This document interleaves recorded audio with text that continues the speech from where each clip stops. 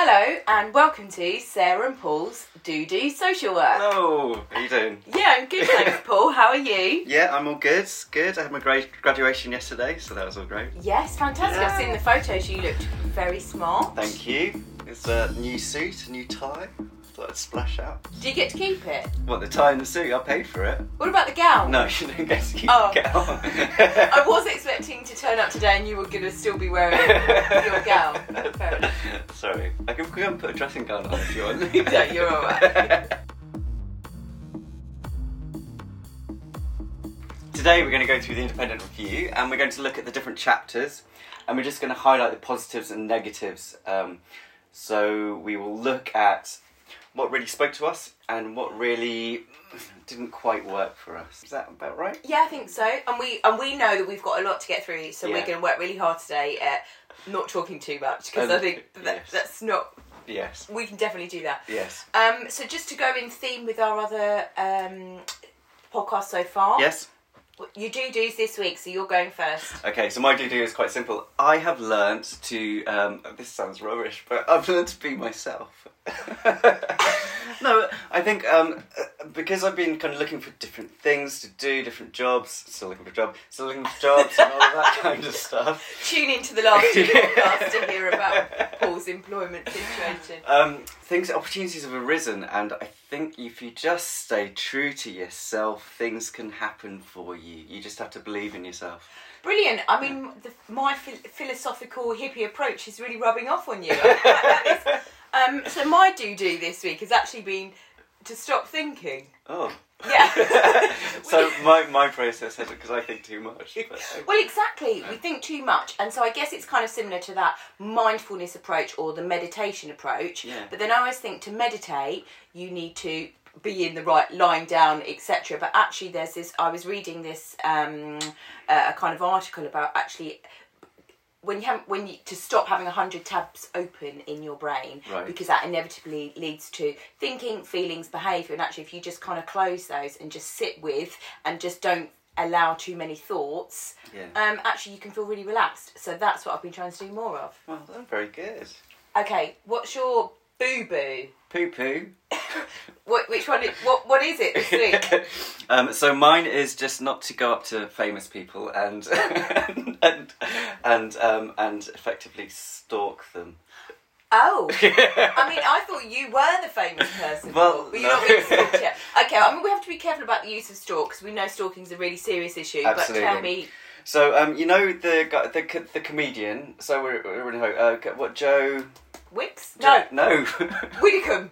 No. No, it's Josh. Oh, for God's sakes. He's Joe who? Oh my God, I love him. He lives in Home. Yes, that's what I just said.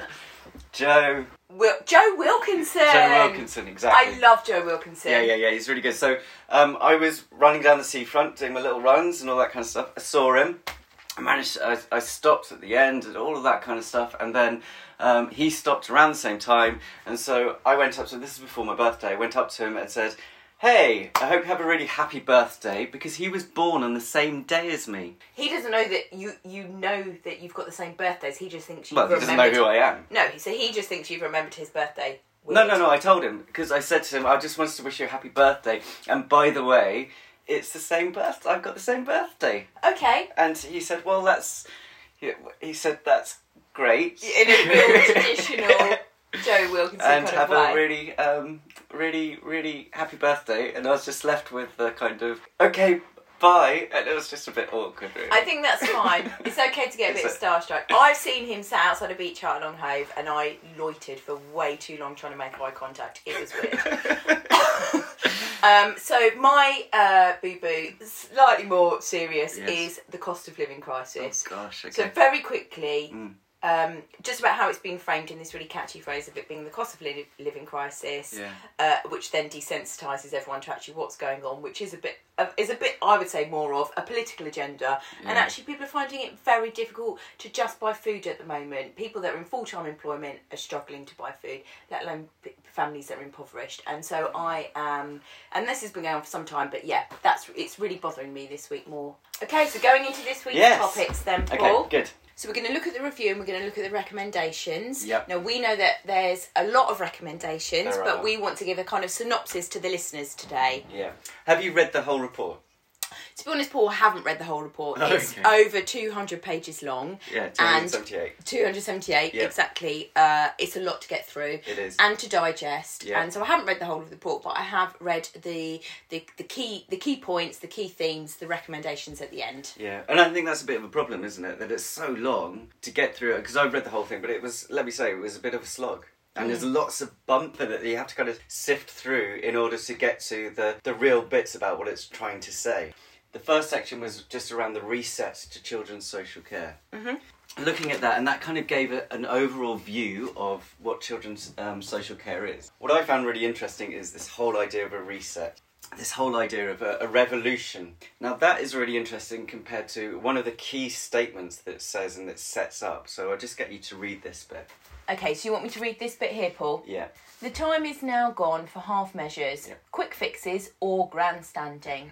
Changing the easiest bits, papering over the crack or only making the right noises may in fact make matters worse. It will create the illusion of change but without the substance. It will dash hopes and fail another generation. So the bit that really stands out to me is that we look at grandstanding. So it talks about actually we need to stop looking at grandstanding. Grandstanding would be a better word rather than grandstanding. What would you think grandstanding is? Don't know, I couldn't even bloody pronounce it.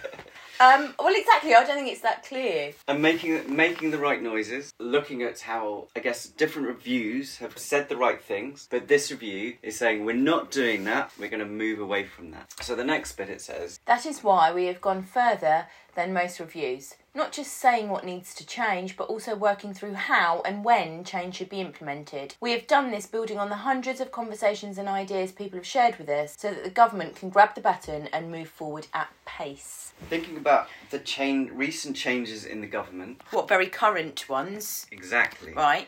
So thinking about the recent changes in the government, changes in the Department for Education, the Minister for Department for Education. The trouble is, to have that momentum, we need a strong and stable government. I know Theresa May talks about a strong, stable government, but that was some time ago. Yeah, we're still waiting for it to be strong and stable, right? Yeah, exactly. At the moment, it is not particularly strong or particularly stable. Mm-hmm. This depends on a lot of the government being there to support it. And we've just had Will Quince, who was very involved in terms of looking at and talking to different care experienced people, different carers, different practitioners, different services. And he's gone now, although he's come back into the DFE. And the worry is that this churn of government, what impact will that have? So looking at moving forward at a pace, we have to make sure that things do move forward at a pace, but there is still that critical analysis, people that know the systems to move it forward. Okay. Yeah. Looking at not grandstanding and the effect of not actually doing that grandstanding, by saying that we need a massive reset in children's services, saying that we need a revolution, I worry that that's kind of grandstanding, actually. So the very thing that he said that we need to move away from is almost the very thing that has then been kind of created within the recommendations. I mean, what struck me was absolutely welcomed. We needed to have a review of the care system for children, but actually there's so much to review in this one report that then it then becomes massive, and as you said, there's all these kind of grandstandings around all the things that we're going to change. What does that actually look like in practice for practitioners and for families? Because as we know, when organisations go through reorganisation, it's a period of instability, not only for the practitioners but for the families as well. And these recommendations are suggesting there's a national overhaul about how we do things. What does that really mean in the short term for families? That's one of the things that I came away with. And social workers, because we know that although we are there to instigate positive change in terms of individual positive change and societal positive change, lots of social workers I know, just by the fact that somewhere's moved in terms of where you can have your lunch, it becomes really anxiety provoking for them. So actually for a lot of us, even us that promote change is really, really difficult for us. Well, because we're humans, we're not robots. Exactly. So this is going to have a huge impact, just not only in terms of what we're doing and the amount of time and effort we put into it, but also the emotional impact in terms of us. And I think that's not been addressed within. It's just not been addressed within the review. No. Okay. One of the main recommendations is looking at family help, so reorganising family help, including replacing child in need and targeted early help, placing them together into kind of multidisciplinary teams. So it's like an integration service type thing where you have social workers as lead practitioners that come in, and lots of them are child protection experts, and that's backed up by funding. So 2 billion in the next 5 years, 1 billion in a year. Every year after that is going to be ring fenced. Hopefully, this has to still go through government. And these teams are going to be in community settings, so they're things like family hubs, what we may have called Sure Start. Well, exactly. So that was one of the vulnerabilities that I pulled out of this, which I am all for early help. I think it's great. I think we do need to absolutely plough money into keeping families together at the early start. You know, it is about the distribution of funding. But what I also came away with was thinking about how we implement this. The focus on the early help is we've been around in social work long enough to know that we used to have that early help system, e.g. Sure Start, and then that got changed because of such a kind of a big focus needed to be on the child protection system. We need to keep children safe and alive via the child protection system. So the funding and the focus it was kind of a reorganisation around, actually it's not about the early help. There isn't enough funding for those community hubs. And now, Josh McCullough is saying, oh no, we do need those community hubs, which is actually something the social workers were saying at the time they were being taken away. But what we also know is in practice, the actual dilemma then for social workers or social work teams is, where do you focus your time? Because yes, you've got families that need early help, but we've also got families that are within the child protection threshold, and we've only got so many social workers. And where do social workers need to focus their time and their energy? Where do you put that focus in? So, well, I suppose his idea is that we increase more social workers either by getting rid of certain roles, which we'll come on to later. Also looking at, actually, if we focus more on, this isn't particularly backed by a lot of evidence. There's lots of assumptions made. I think that in their evidence annex, I've looked through the evidence annex, which is backed onto the whole report, and there's something like 63 different times that they will use the word assume. Okay. For me as a researcher, I should not be using the word. I assume that the number of this will increase because of this. That's not evidence. That's an assumption. And I read something around it, there's going to be so many more hundreds of thousands of children in care by 2025, was it, if we don't do this now? And I was thinking, where's the evidence for that, actually? Yeah. But, okay. Well, it's all based on modelling.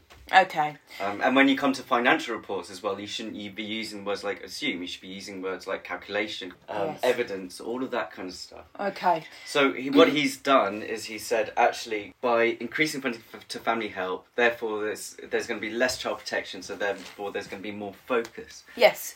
Now, go on. Well, I was just going to say on that point, family help, really necessary. He talks about having a skilled workforce with practitioners with different expertise. Okay, brilliant. But actually, isn't that all? I already think our practitioners in place, we've already got people with different expertise. The report is already not recognising that system's in place. I know we need to have more of a focus and more funding into early help, but isn't recognising we already have that skilled workforce in place. I was also thinking, I know we've touched on this on earlier podcasts, is he's also not taking into consideration of where people are in terms of poverty and austerity, because actually you can have as many skilled practitioners as you like, but if people can't afford to eat or feed their families, you're going to face a massive problem. He does provide lots of links in terms of poverty throughout the report, much more than I think he got pulled up quite rightly on the fact that he didn't mention poverty enough in his interim report. Yeah. So there is more. Actually, poverty has an impact on all this kind of stuff. Okay. But interestingly enough, again, the word austerity does not feature once in the whole 168 pages, or however many pages it is. It's almost like he's using family help and this whole idea of family help as, it's like a silver bullet, a panacea? Panacea. The way that everything's going to be solved. Now, I used to work for an integration team up in Scotland where we had these multi-agency teams, and it was really, really good. Going into school, we had welfare officers, education welfare officers back then. We had different workers that would, substance misuse workers. We also had family support workers, and then we would come on if there was kind of child protection concerns, and that was all really good. But what started happening, things didn't turn around like we thought they would, and so actually the thresholds would get higher and higher. So for them to come to the family support workers, actually it was meeting more and more of a threshold. So actually, instead of the child protection service, actually we were holding a lot of those cases. Yes. It doesn't quite shift in that easy way. So that's family help. One of the things in the interim report that the review was criticised for was this idea that maybe we should separate family support from child protection. He seems to have kind of come round in terms of that and saying actually we need a bit of more integrated system. So that's all really, really good in a sense. Mm-hmm. The way that he's thought about doing that is adding expert child protection officers. I picked up on this, yeah. Onto family hubs. So having these expert people. Now, you were talking last time about how a lot of social workers involved in child protection were newly qualified and maybe not quite yet had the skills or still learning the skills in order to become the most effective that children and families deserve. Well, I just think there's an expectation that once you're qualified, you go straight into child protection. That's not a flaw of any of those newly qualified social workers. That's the expectation of your route, of your career route. And I don't disagree with the review that actually we need expert child protection, people with expertise in child protection. And there are, in the terms of the work we've done, there are people with expertise in child protection. And of course, you've got that management structure as well. But one of the things I noted was, yes, that's crucial. You need expertise with child protection. But what it doesn't address is when you are that child protection practitioner, the welfare of an individual doing day in, day out child protection, which is huge. It can be, you get the vicarious trauma and all of that stuff. So I think in an ideal world, you'd have these experts in child protection that were experienced and been around for ages. And actually, in practice, people have a kind of lifespan of being able to do that work because it's high-end, traumatic work. And again, having that 5-year expectation of this is going to be your career, we're going to keep you in that role. I think that for me personally, I liked knowing that there might be an end date of doing that really high-end. I think people go into child... Not everybody, I can't speak for everybody, but I think people go into it going, I know this is going to be really difficult. I know I'm going to be working... this is going to have an impact on my family life, or it's going to have an impact on my personal life. I'm going to go into this with a set period of time. And I do know that there's excellent practitioners out there that do last years in that role, but they're not in abundance. And people are only human at the end of the day. I'm going back to that same point. We're not robots. So I think it's great that we need people with child protection expertise working alongside the early help practitioners or the family support. But what that looks like in reality, I'm not sure, Paul. So the 5-year early career framework is good in terms of actually it will help in terms of the newly qualified looking at different ways that they can progress. But actually in 5 years' time, people might actually feel that they need to move on for the sakes of their own health and for the sakes of their own kind of family life as well. Or career development as well, because we know there's other opportunities for people. I mean, one of the other things that came out for me within the kind of keeping children safe was it talked about kind of parent mentors. I don't think it used that term, but that's kind of how I process it, was around supporting parents with the court process or helping families to understand the court process when they're in public care proceedings, for example. And I think that's great. And I think that's being looked at much more in its development and is in the early stages. But actually, it sounds great, but a lot of work needs to go in terms of creating parent mentors or peer support mentors for parents going through that child protection court process, for example. And I think that looking at the different ways that we share information, different ways that we can train, because there's also looking at different disciplines, police, health, being better trained in terms of child protection, all of that kind of stuff. And I think that's good as well. But I think we have to be really, really careful that we're not separating things out again, so that the worry that we had at the very beginning in terms of things being separated out, that just doesn't come to fruition, that we have a separate support service and we have separate workers that do child protection stuff. I don't think that's helpful. I think the review tries to steer away from it. It's not backed by any evidence to say that's not what the end result is going to be. And it doesn't necessarily kind of get underpinned with, in terms of that relationship-based practice. We've talked about the importance of relationships and building trust. Okay. And relationships is really, really good because it comes through all of this. They even talk about having a relationship protect program as underpinning every single thing that's recommended in the review. And it's great because we do know that relationships are so important. It would be nicer to have some kind of evidence. So stuff from Gillian, for example, Gillian Rouge, stuff from Harry Ferguson, looking at different evidence that supports this evidence-based practice, just to give it a little bit of foundation as well, because that work is really, really useful. So Gillian Rouge, for example, she's done amazing. She's an academic at Sussex, as you know, we've worked there. Yes. And she's renowned for her work in terms of the fundamentals of every single piece of work that a social worker does, but also in terms of family relationships is about containment, how we contain each other, how we relate to each other. And that should be the basis of all the work that we should be doing. Eileen Munro, who did the review beforehand, so she did the massive review that was really, really held up in great regard. Yeah. But the recommendations haven't been followed through. So it was like the Josh McAllister review, but it was just around child protection. Yes. Those recommendations haven't actually been followed through. They've been taken on. Not in full. No. I mean, not in full. A lot of weight was given to the review, but in terms of, as you said, kind of it being followed up. And that might have been a good starting point, is why actually that really good review that actually lots of people were behind, much more than the people that were behind this review, why that wasn't taken forward in so many different ways. In terms of the child protection officers as well, they will be leading in terms of case conferences. Okay, instead of the IROs, independent reviewing officers. Well, IROs are on their way out anyway, and the idea is that actually we should be trusting these expert child protection officers to be taking on board, to have more the responsibility in terms of looking at the child protection concerns of around a family. And that is, in terms of thinking about the independent reviewing officer's role, they do the kind of children in care looked after children, but they do also work in terms of the child protection conferences. They are the experts already in that, no? Yeah. Or is it?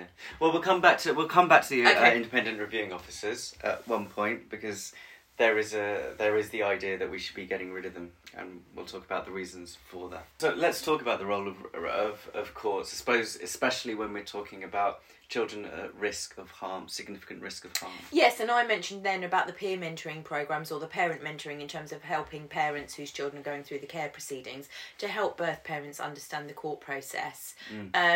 It's incredibly overwhelming and intimidating, I think it's fair to say, about how it's set up. And I think it's a collective feeling that the court process could be much more family friendly orientated to kind of level out some of that power imbalance. What's some of the points that have come out of the review then, Paul? Well, they're saying that these new expert child protection practitioners, by them having a more involved role, they will increase the quality of pre-proceedings work before it goes to court, increase the quality of court assessments, court submissions. Improving family help will mean that... Sorry, you're going to say something? No, I'm just frowning, not because of what you're saying, but I'm frowning because I'm thinking the public law outline has already stipulated that we do all that pre-assessment work, and that we...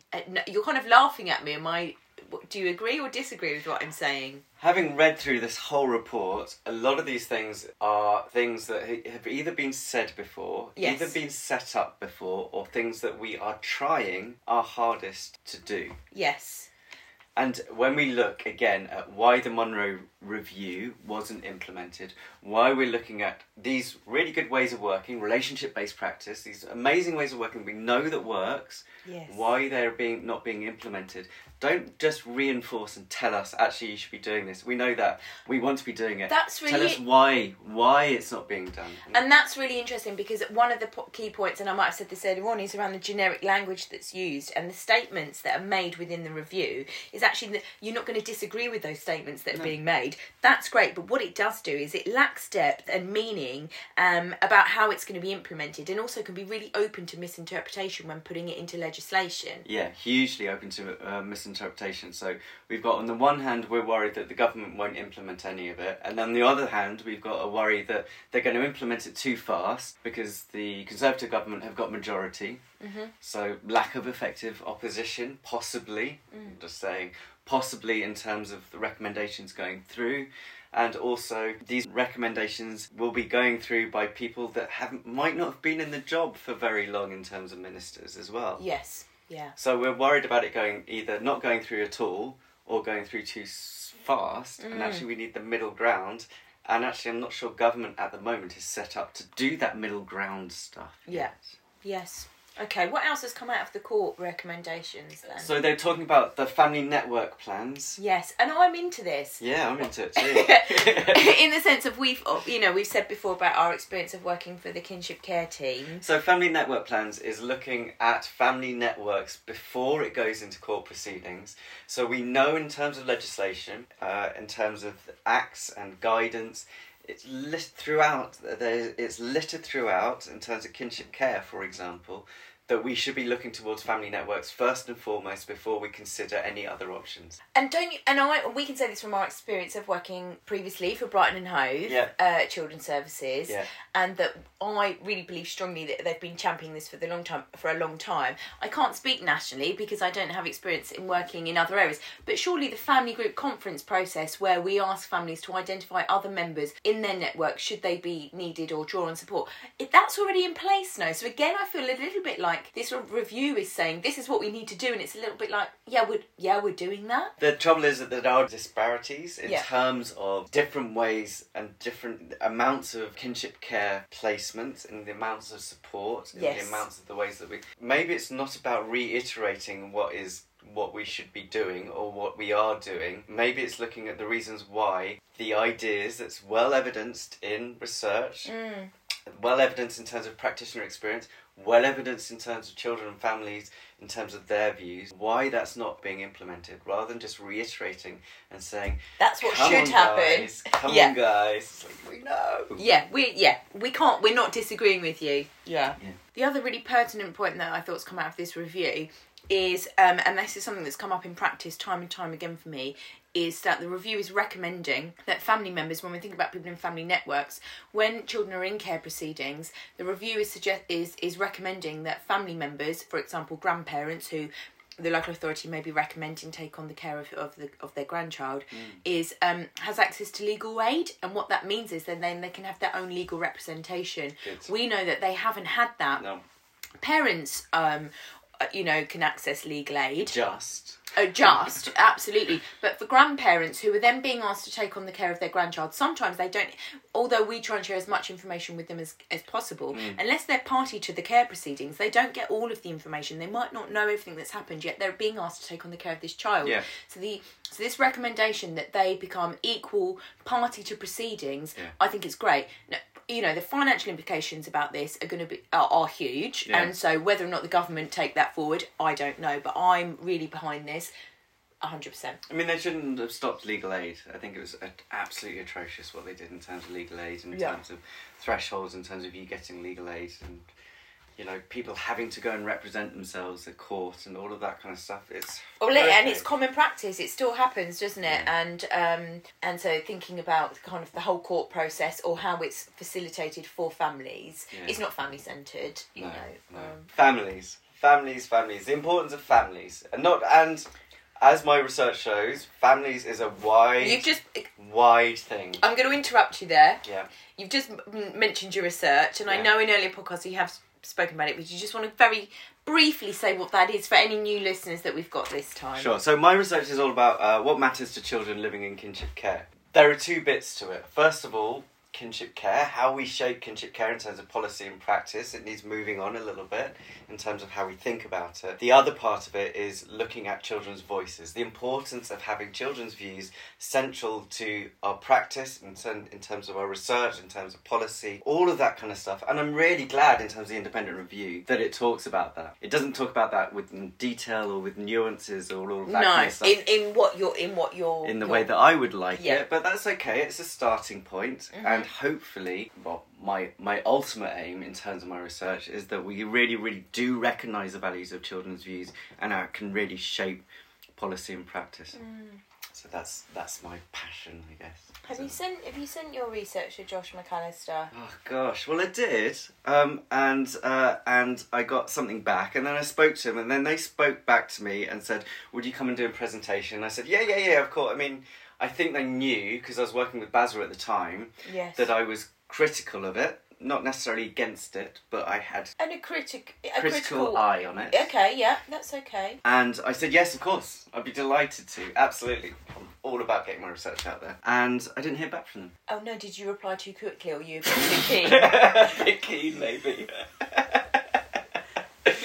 But I think that's the experience of a lot of people as well. So a lot of people, if they are not seen to be fully supporting the review, then they get a little bit dinghied, or whatever, that's that word again. They get kind of pushed to the side. Yes. And there's lots of reports that I've seen on Twitter, for example. We only want you if you're going to come and confirm our viewpoint. Yeah. Okay. That's not great, is it, for a review? What's the next section we're going on to? So we've talked... Kinship care. Yay! So let's talk about making use of family networks. Family network plans. This comes up in the review, importantly, and rightly so. Yeah. As I've kind of mentioned, kinship care, we're hugely passionate about that, and I'm really pleased that it's been given kind of attention in this review. And that family, the recommendations are that families are going to kind of have the right to kind of decision-making processes around, well, that's one of the review's things. It says families should have the right to decision-making processes in the lead up to court. And I said, actually, I already thought that local authorities were doing that. You were saying, actually, maybe not nationally, maybe not strong enough as much as they should. Yeah. It's hugely important. What we also know is there are some challenges, because actually not all parents tell their family members what's really going on for them for all sorts of reasons. Yeah.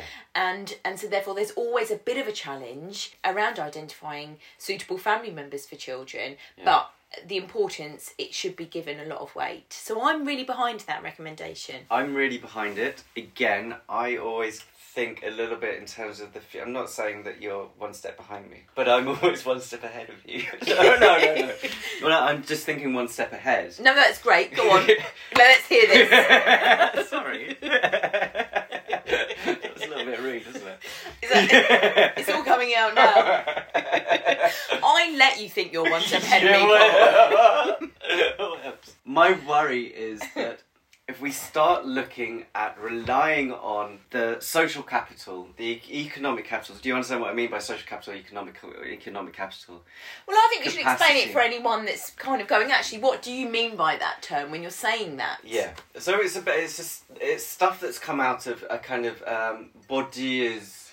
Okay, no one knows what that is either. There are different types of capital.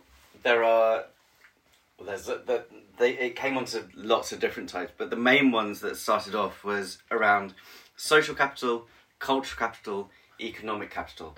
So we're looking at cultural capital. In terms of keeping children within their families, it means actually they are more likely to remain within their cultures. Yeah, and that increases people's sense of belonging, your own self-development, your own well-being. Yeah. Economic capital. We know that more families are getting impoverished, especially after austerity. Again, I don't mention that. Especially after austerity. And we know in terms of the cost of living crisis. Sorry, I used that word.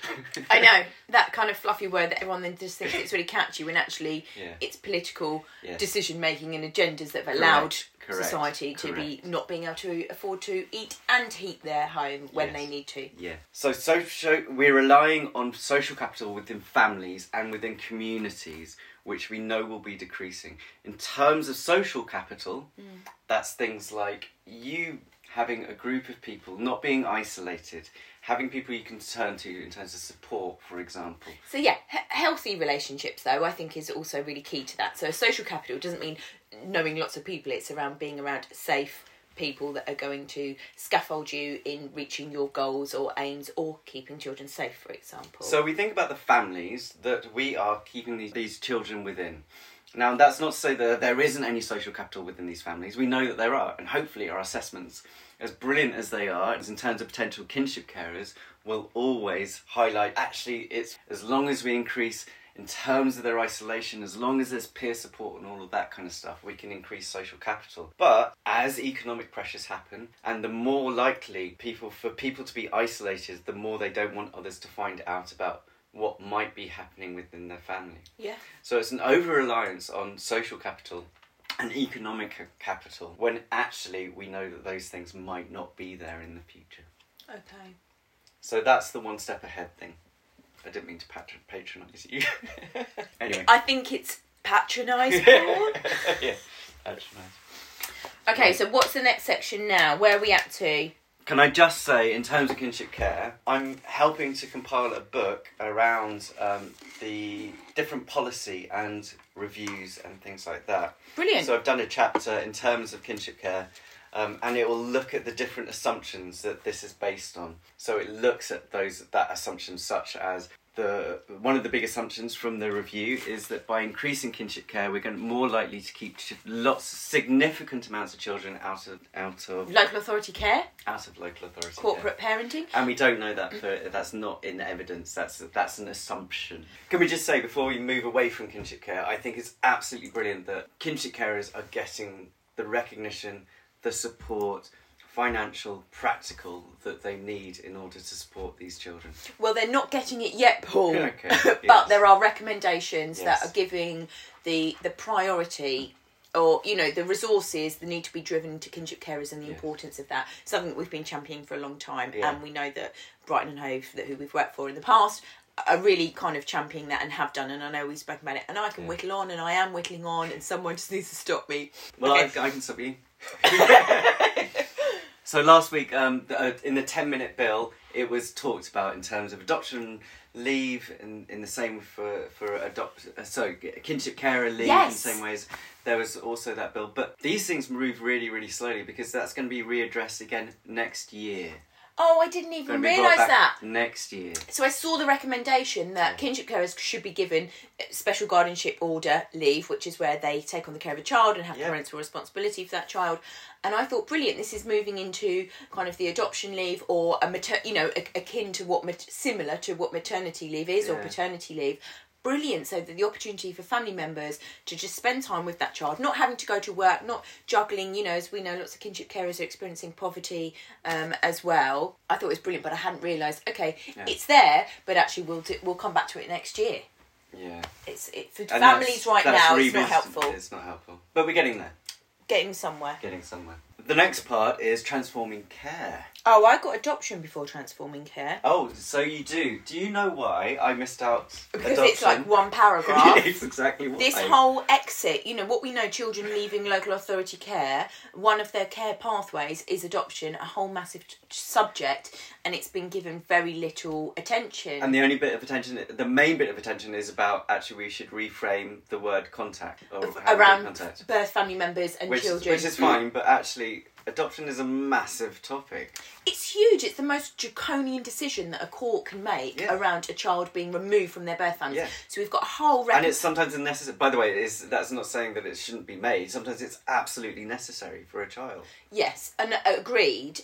But we also know it's hugely draconian, and that this review has given a lot of focus on family units and the focus on that. Great, but actually when that doesn't work and that's not possible, then the massive kind of decision making that a court has is around the powers to kind of legally separate that child from their family, and yet this review has considered adoption in a really small focus, and I was curious about that. I think adoption is very, very tricky. There's been debates around adoption about separate types of care, so removing from one bad family and putting to a good family is the old adoption, ideal. That's what we should be doing. As we increase our awareness, we understand in terms of, well, actually, is that social engineering, for example? Because normally what we're doing is we're taking from a bad family who happen to be working class, from a council estate, and giving to a good family who just happen to be a family that are middle class. And it's a really kind of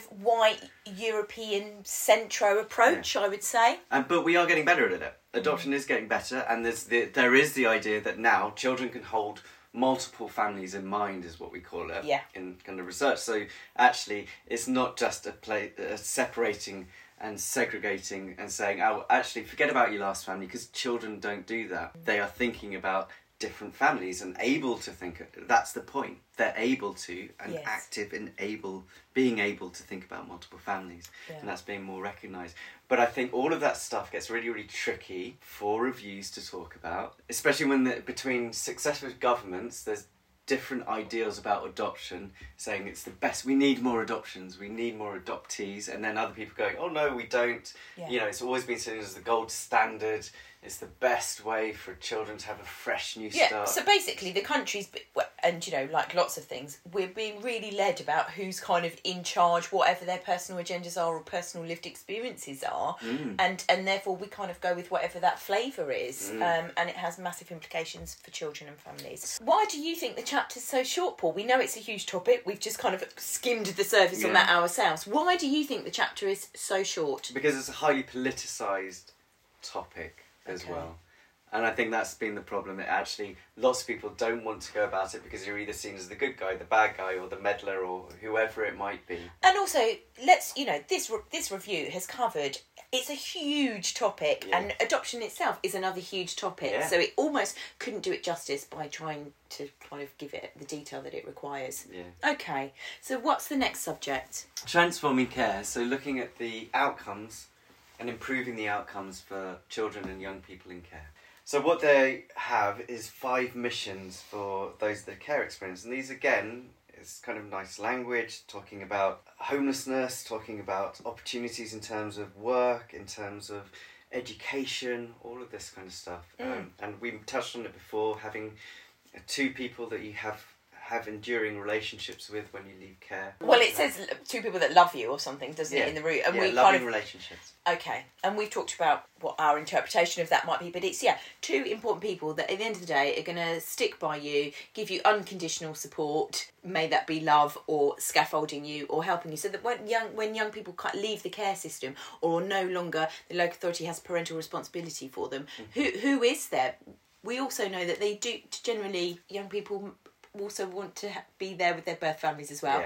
It talks about independent visitors, which we know are great kind of service and intervention for young people in terms of building those relationships and maintaining touch. But we also know it's hugely underfunded, under-resourced, lots of long waiting lists for young people in care to have an independent visitor. But I'm pleased that the reviews noted it and said it, but okay, how are we going to make that happen? The way they'll do that is by streamlining. So they're going to try and get rid of IROs. Now, they've been trying to do that for some time, and this is just another review that's suggesting that we should get rid of IROs, and also Regulation 44 visitors. Regulation 44 visitors. Is that the independent visitors that we just referred to? They're not quite independent visitors, but they go in and they make sure that the welfare of children in different care settings are being adhered to. Okay. So the idea is actually there's lots of different people that all have different ways of checking that child welfare is being adhered to, and what they want to streamline that. And one of the ways is to get rid of IROs. So what they're saying is, if you'd like to read this out. As local authority employees, IROs lack the independence to challenge poor social work practice, whilst also not having enough meaningful contact with children to champion their wishes and interests effectively. So we spoke about this a little bit before in the last podcast. So in terms of your experience of IROs, have you felt challenged by them? Well, I would say actually it's kind of personality dependent and work approach dependent. Yes. So in other words, it's really varied. And we have touched on this before, where I've sat in meetings and I've felt like that social workers have gone away having a great big long list of things to do, where it's felt like the IROs have been independent and said, this is what you need to do, I want you to keep on top of it. However, that dynamic of them also being part of the local authority and recognising the pressures that social workers are under may well somewhat remove their independence, I guess. Yes. So it is kind of a good point. And we've spoken before as well about this being an independent review and us worrying about whether it is an independent review or not. I'm using my fingers to air quote. Great on podcasts, isn't it? Imagine me air quoting independent review and whether it is independent or not. So what they've suggested is actually they'll have an opt-out child advocate service. Now that's a great idea. So for too long, in terms of children's voices, again in terms of my research, we try to get children's voices, we're not particularly good at it. We're just not. And that's okay. There's different ways of doing it, and hopefully different research will find better ways of doing it. So the opt-out is, rather than relying on social workers to tell children, this is a service, you can join it if you want, which lots of social workers don't do because they're overworked. It is a duty now to say, this is a service you're getting, but you can opt out of it. Right. Social workers will now take charge in terms of the care plan.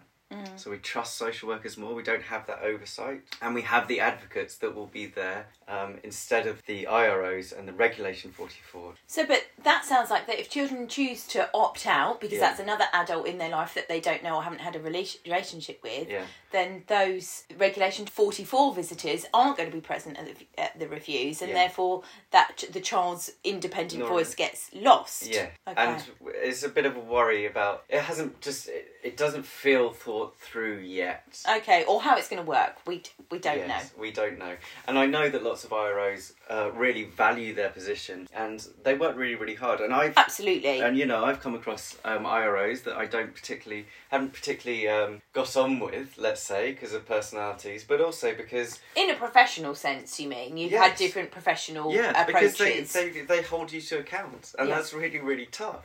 Yeah. But that's what's needed sometimes. Yeah. So the idea of the IROs now is that they are going to come back into practice. So the idea has been there's too many watchers around, there's too many managers. It says there's something like, I can't remember, but around a third of child social workers are not doing direct work with families. So they're trying to get those people back into it. So IROs are going to retrain, become experts in this or that or whatever it might be, and be these experts, these expert social workers. So that's the idea. Do you think that's going to work, Paul? I don't know. I guess the answer to that is I don't know. It's uncertain. It's uncertain. There is no certainty around it. Yes. Okay. And looking at evidence, and this is what I come back to again and again, and I know that I'm a stickler for evidence, but we should be. When we look at different methods, different ideas, and I look at the evidence annexes, which are really, really boring for lots of people, but I find fascinating. Most of the evidence isn't peer-reviewed, or it's grey literature, so it's not in journals. So it's not reviewed by other people, other researchers, to say, actually, that doesn't quite match up. You shouldn't make assumptions. You shouldn't always assume. Yeah. Actually, if we're going to implement these things, we need to make sure that it's going to work, because we shouldn't be doing things on a wing and a prayer. Children deserve more than us going, well, we hope it's going to work. That's not okay. Yeah, goodwill is not enough. It's not, no. And that kind of brings us on then the idea that we've got the what's kind of recommended in the review is the regionalised care cooperatives. I'm glad you're tripping over the words, because I've been looking into this, and I trip over the meaning of it and what it... So I've highlighted a bit, so hopefully this will become clearer for you. So the way that regional care cooperatives has been brought up is because we all agree that there's too much profit making. Companies have billions of pounds have gone to offshore accounts. Some of them, not all of them. Have you got evidence for that, Paul? No, but I'm being serious. Yeah, no, there is evidence for that, yes. So if you look at Martin Barrow, for example, if you look at... Oh, no, I don't know who that is. Okay, so look on Twitter, look him up on Twitter. He does lots of stuff around actually profit making. Within children's services? Yes, these massive companies. We're not talking about these small... independent fostering agencies, all of that kind of stuff, which can be really, really good in terms of plugging local things back. Community. Absolutely. We're talking about these massive corporations that come in and see actually there's a market there that we can tap into and we can make profit out of. Yeah. And now everyone agrees that that's bad. Well, in the review, it talks about how those profit-making companies should be paying back some of the money into the front-loading of early help, is it? Or recruiting of more foster carers. Yes, or... and regional care cooperatives and this new way of working. And that's all really, really good. I'm not sure that slap on the wrist is actually going to stop future profit-making. So the idea is these regional care cooperatives, so I'm going to get you to read it out, so let's see if you can understand what it means. Okay. So rather than have different tenders, on-spot purchases, all of that kind of stuff for actually specific children, local authorities are going to come together. Okay, so it says here, central government should fund the initial setup of costs of the regional care cooperatives, and once formed, local authorities will need to spend their existing care budgets through their RCC. Regional care cooperatives. When the cooperative finds a suitable home for a child, it will charge the local authority for the cost of that home, as it happens in the moment for the non-local government-run care. This should prove relatively straightforward to arrange with the RCC. Regional care cooperatives. And the added benefit for local authorities is that they will be able to take on the financial risk over how to invest in future homes in a way that is extremely difficult for local authorities to do alone. Okay, so do you understand that? No, not really. I feel a bit baffled by it. And it might just be because we've been talking a lot and thinking a lot, but I already feel a bit challenged by the idea of a regional care cooperative, because to me that already sounds like we're replicating a big corporation, but we're now calling it a cooperative. So the idea is that local authorities on their own do not have enough buying power. So actually we need to bring local authorities together, and they will have a stronger position in order to vet different care opportunities, placements, we're going to use that horrible word, for children. Now, Cathy Evans from Children England, I listened to her speak and I kind of fell in love with her. Cathy, if you're listening. But I won't come up to you after I've done a run, don't worry. Or mention that your birthdays are the same or anything weird like that, yeah. She's amazing, intelligent woman, and she has talked about actually this is not going to help in terms of the care market. It won't help in any sense whatsoever. I would really recommend people go to the Children England website to look at a detailed viewpoint in terms of that. And she's much more eloquent about it and much more informed about it than I am, or I'm guessing you are. The next bit is around foster carers. And so part of the review was saying we're going to recruit 9,000 new foster carers over a kind of 3-year period. Yeah. We need a national approach to this. Yeah, and I think that's kind of good, in a sense. What they're saying is actually lots of people come forward but don't go through the recruitment process. And we know some of the reasons why that is, because people come in with good intentions, but actually they may not be in the right place in their own life, or they might have their own challenges or their own hurdles, or their motivations might not be correct at that time. Yeah. That people come forward with a willingness, which is brilliant, but you need more than a willingness to actually have the skills and the motivation and the commitment to become a foster carer, which is a hugely demanding role.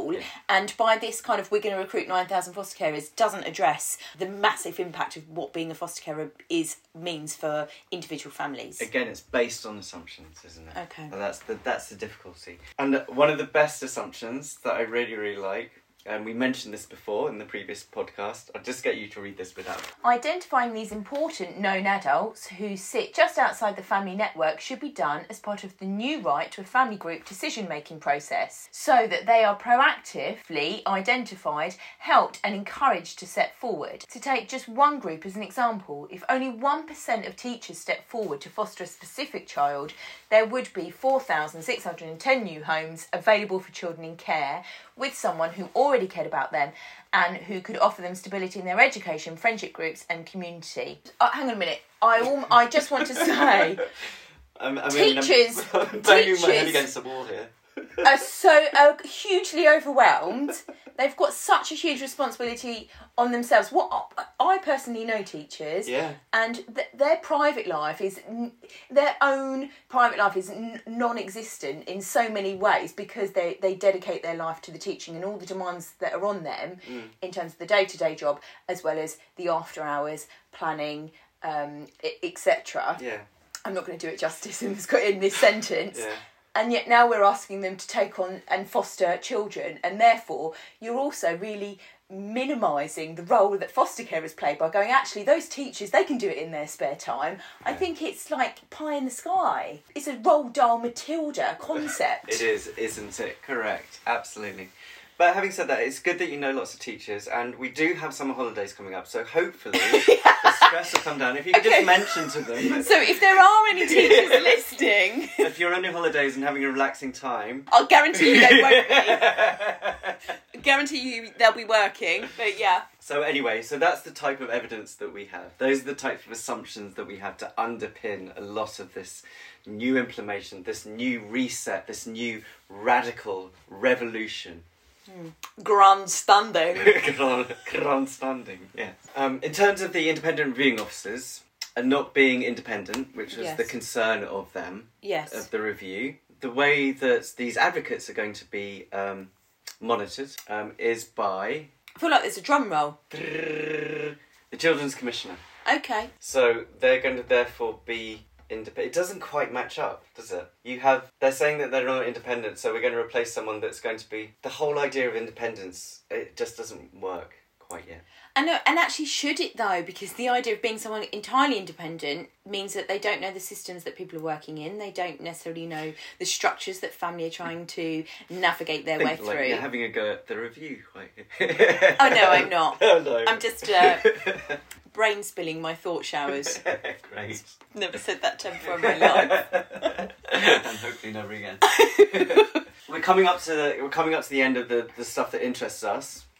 We could go on to social work leadership and different implementation boards. We'll talk about a little bit at the end, but I really want to get in just these new opportunities for those that are care experience. So protected characteristic. I'd really like to talk about that because that kind of excites me a little bit. Mm-hmm.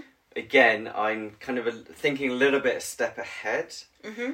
But the bit that excites me is we know that discrimination happens. And it should be in terms of someone being care experienced. Yes, and care leavers. And care leavers, yes. Exactly. In terms of education, there's not enough people at university that are care experienced, not enough social workers that are care experienced. Mm-hmm. And so in terms of education, in terms of opportunities, in terms of jobs, in terms of... Well, the ability to have somewhere to live when they leave care as well. You know, those real fundamental... If we think about Maslow's hierarchy of needs, the basic is, have people got somewhere to live and eat? Brilliant. Let's now, let's get that right, but also, of course, hold the aspirations for care leavers. How can we support them to absolutely excel and kind of reach their full potential? Yeah, so it would be a protected characteristic under the Equality Act 2010, under other protected characteristics, and that's all very, very good. And that is a way to reduce stigmatisation. So the idea is that people will have less stigma because they're a protected characteristic.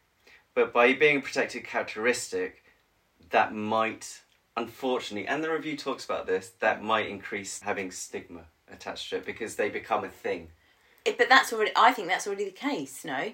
Yeah, true. Yeah. As I say, I quite like it. The bits that I worry about is actually who's going to be a care experience protective characteristic. When we're using the term protected characteristic, we kind of know what we mean, but actually what does it mean? And so it means people from different ethnic or minoritised ethnicities, people that might identify within the LGBTQ plus communities. Yeah. It might be people in terms of disability. So kinship care, for example, will they be a care experience? Someone that's been in care, say children with disabilities, they've been in respite care for a certain period of time, each year, whatever, are they going to be part of the care experience protected characteristic? Okay. So that's what I worry about when you start drawing it out a little bit. Mm-hmm. Who's going to be part of it? Mm-hmm. So when we come to things like actually, there should be, society should look after people that are care experience better.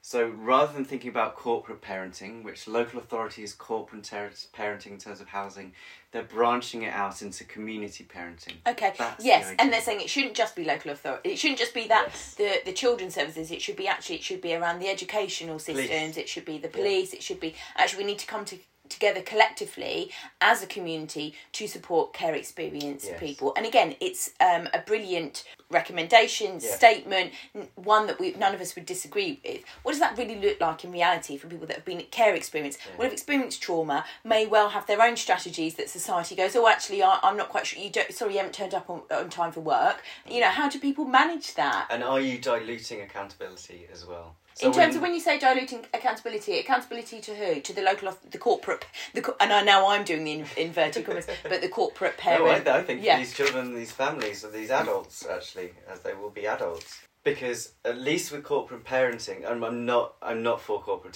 parenting, I think it's a horrible phrase, but at least with corporate parenting, you can kind of say, right, these people are accountable. Whereas if we're opening up to the community and community parenting, where do we know who has accountability? Where and then it will become part of that kind of finger pointing. When there's failings, it will be, hey, it wasn't on us because that, etc., etc. And then it just kind of, people end up then working in silos. And what I don't want from this review is I don't want the diluting of what social work is. Yeah. And I don't want it going back to social capital, going back to economic capital, all of this kind of stuff. I don't want it to just be placed on impoverished communities again and impoverished families again. I don't want that to happen. I want people to be accountable. I want social work to still be central in terms of social work processes, in terms of the roles that we do, in terms of the skills that we have. Yes. And that's something that's been talked about in the review, isn't it, around upskilling the workforce, ensuring that people have got access to more training. And I'm all for, we're both all for training, of course, who wouldn't be? Yeah. But it is also suggesting that the training isn't available already, and not actually looking at what are the reasons that people aren't accessing training. And we know what those challenges are, which is the real life, ground, day-to-day work. That if you're dealing with child protection concerns, you haven't got social workers have to cancel attending that training because they've got a child protection crisis they need to intervene with. Yes. So it doesn't address the real fundamental face-to-face stuff. And I'm not saying it should, because we know it's problematic, but... So that's a beautiful segue, well done, Sarah, thank you very much, into workforce. Right. Well, you can't come up with all of these great recommendations about what needs to happen with children without thinking about the workforce that are going to enable this to happen. So one way to do it is to retrain the watchers back into the workforce. The other way, which is another controversial thing, like this, I don't know if you know about it. The review proposes that actually, if you are registered with Social Work England as a social worker, you need to do 100 hours, and that is for social work leaders, for academics, researchers. If you hold that title, you need to do those 100 hours. And when you say, sorry to interrupt, when you say those 100 hours, is that direct work, direct practice with children and families? Absolutely. Right. So do you want to read this bit? Practice in this context would mean client-facing work that needs the knowledge and skills of a social worker. For example, spending 2 weeks working in a duty team, facilitating family group decision-making, undertaking fostering assessments, or working to support victims of exploitation. Spending time shadowing, quality assuring, or case auditing would not count. Social Work England should carefully consider the application of this to ensure that it does not result in children and families working with a revolving door of professionals and having to repeat their experiences to more people than necessary. So it completely just contradicts itself. How are you going to do that without doing that? And that's what I thought, because as I was reading that, I was thinking, hang on, we've really talked about it's been underpinned around a consistent professional we've talked about the importance of relationship practice, and now it's saying, actually, that lecturer, can we bring him in because he needs to go and work on duty for a couple of weeks?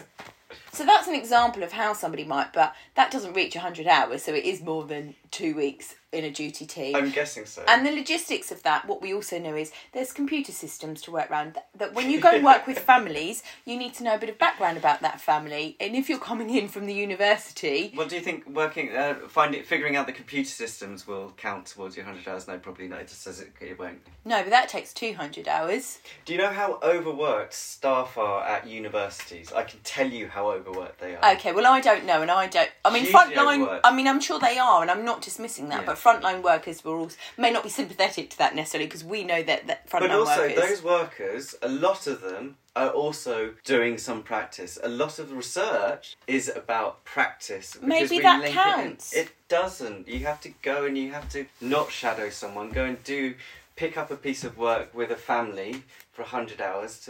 It's just... And then it becomes tick boxy and not meaningful. Look, as I progress into my career, I'm all for going back into practice. I really, really enjoy practice. I really, really want to find ways to do it. It really, really helped me in terms... And so what happens to the families then? So somebody who they've not met before comes in because they've got 100 hours practice to do on top of what their other day job is, and actually then the families are left going, hang on, what's going on? And it says in that paragraph, we need to avoid that revolving door. But it doesn't quite address how we're going to do it. Highly problematic, isn't it? Just not thought through quite properly. And again, this is a recommendation by a social work leader that hasn't put in those 100 hours themselves. Yeah, okay, Paul, we've covered a lot of ground, and we said we were going to cover a lot of ground in this podcast today. It's been a lot, hasn't it?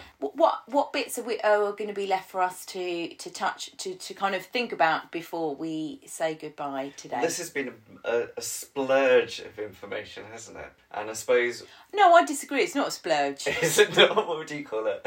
Splattering. No. It's the same word. We've talked about some really important topics, topics that we're both really passionate about. And we know we could talk 100 hours. We could do our 100 hours. Would that count? But I'm also mindful of the time, and we need to...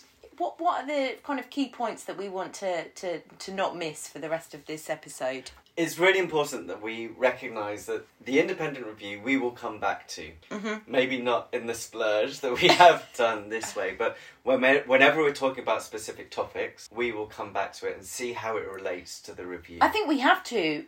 There's a lot of recommendations that have been made, so going forward, we can't sit and have conversations without referring back to this review. Absolutely. So for me to kind of sum up, when I've been thinking about this, my first reaction to the review was just a little bit of... it wasn't as bold as I thought it would be. Mm-hmm. Now I'm not sure if that's a good thing or a bad thing, because I was worried about if it was going to be bold based on really, really poor evidence, and that's the other part that worries me about this. Is there's lots of assumption. And what we said in the first episode was it's being conducted by somebody who hasn't got direct social work practice or kind of experience of academia in social work, and therefore Josh McAllister has come in and made some really good points, but they're all the good points that we've all been saying for quite some... Not all of them, but it's not new. And so one of the strategies is to set up these different groups. So National Practice Group, a National Reform Board, an Implementation Board. And now what I think will be really interesting is to see whether that's a transparent process, because the review hasn't been particularly transparent. It says it has been. Hasn't been particularly transparent. And who are getting those jobs? So if it's the same old faces, because this review also says at some points, actually we've been relying on the same types of thoughts. We need new types of thoughts. So make sure then that there are new people in these implementation boards then. But also saying we need people with expertise to deliver. Yeah. So you can't have people with expertise that are also brand new as well. But I think there's lots of expertise out there. Yeah. And we need to make sure that we don't just have the same old faces. And that's what I'm worried about in terms of the implementation board, all of these people. It will be the people that are connected to the review. Yes. That are on these boards, national practice groups, national reform boards, implementation boards, all of this kind of stuff. So there needs to be a kind of a real kind of invitation for participation. Yeah. To really widen this out then, so it isn't just those people, as you said, that are already in that role. It's around an invitation for people to participate in this process. And can I just be really cynical here? I know it's not like me, but I also think we need to follow the money a little bit and see who's getting contracts, because it talks a lot about actually we need to train up staff, we need to train up social work leaders. Now, if Frontline, who Josh McAllister kind of championed for a while and headed and was for a long time, if they're the ones that are getting these massive contracts, I think we just have to be a little bit suspicious, cautious, worried. I don't know. I think if they Angry? I think if they're the ones that are getting the contract, I think we need to keep a critical eye. Yeah, and that's the key to social work, isn't it?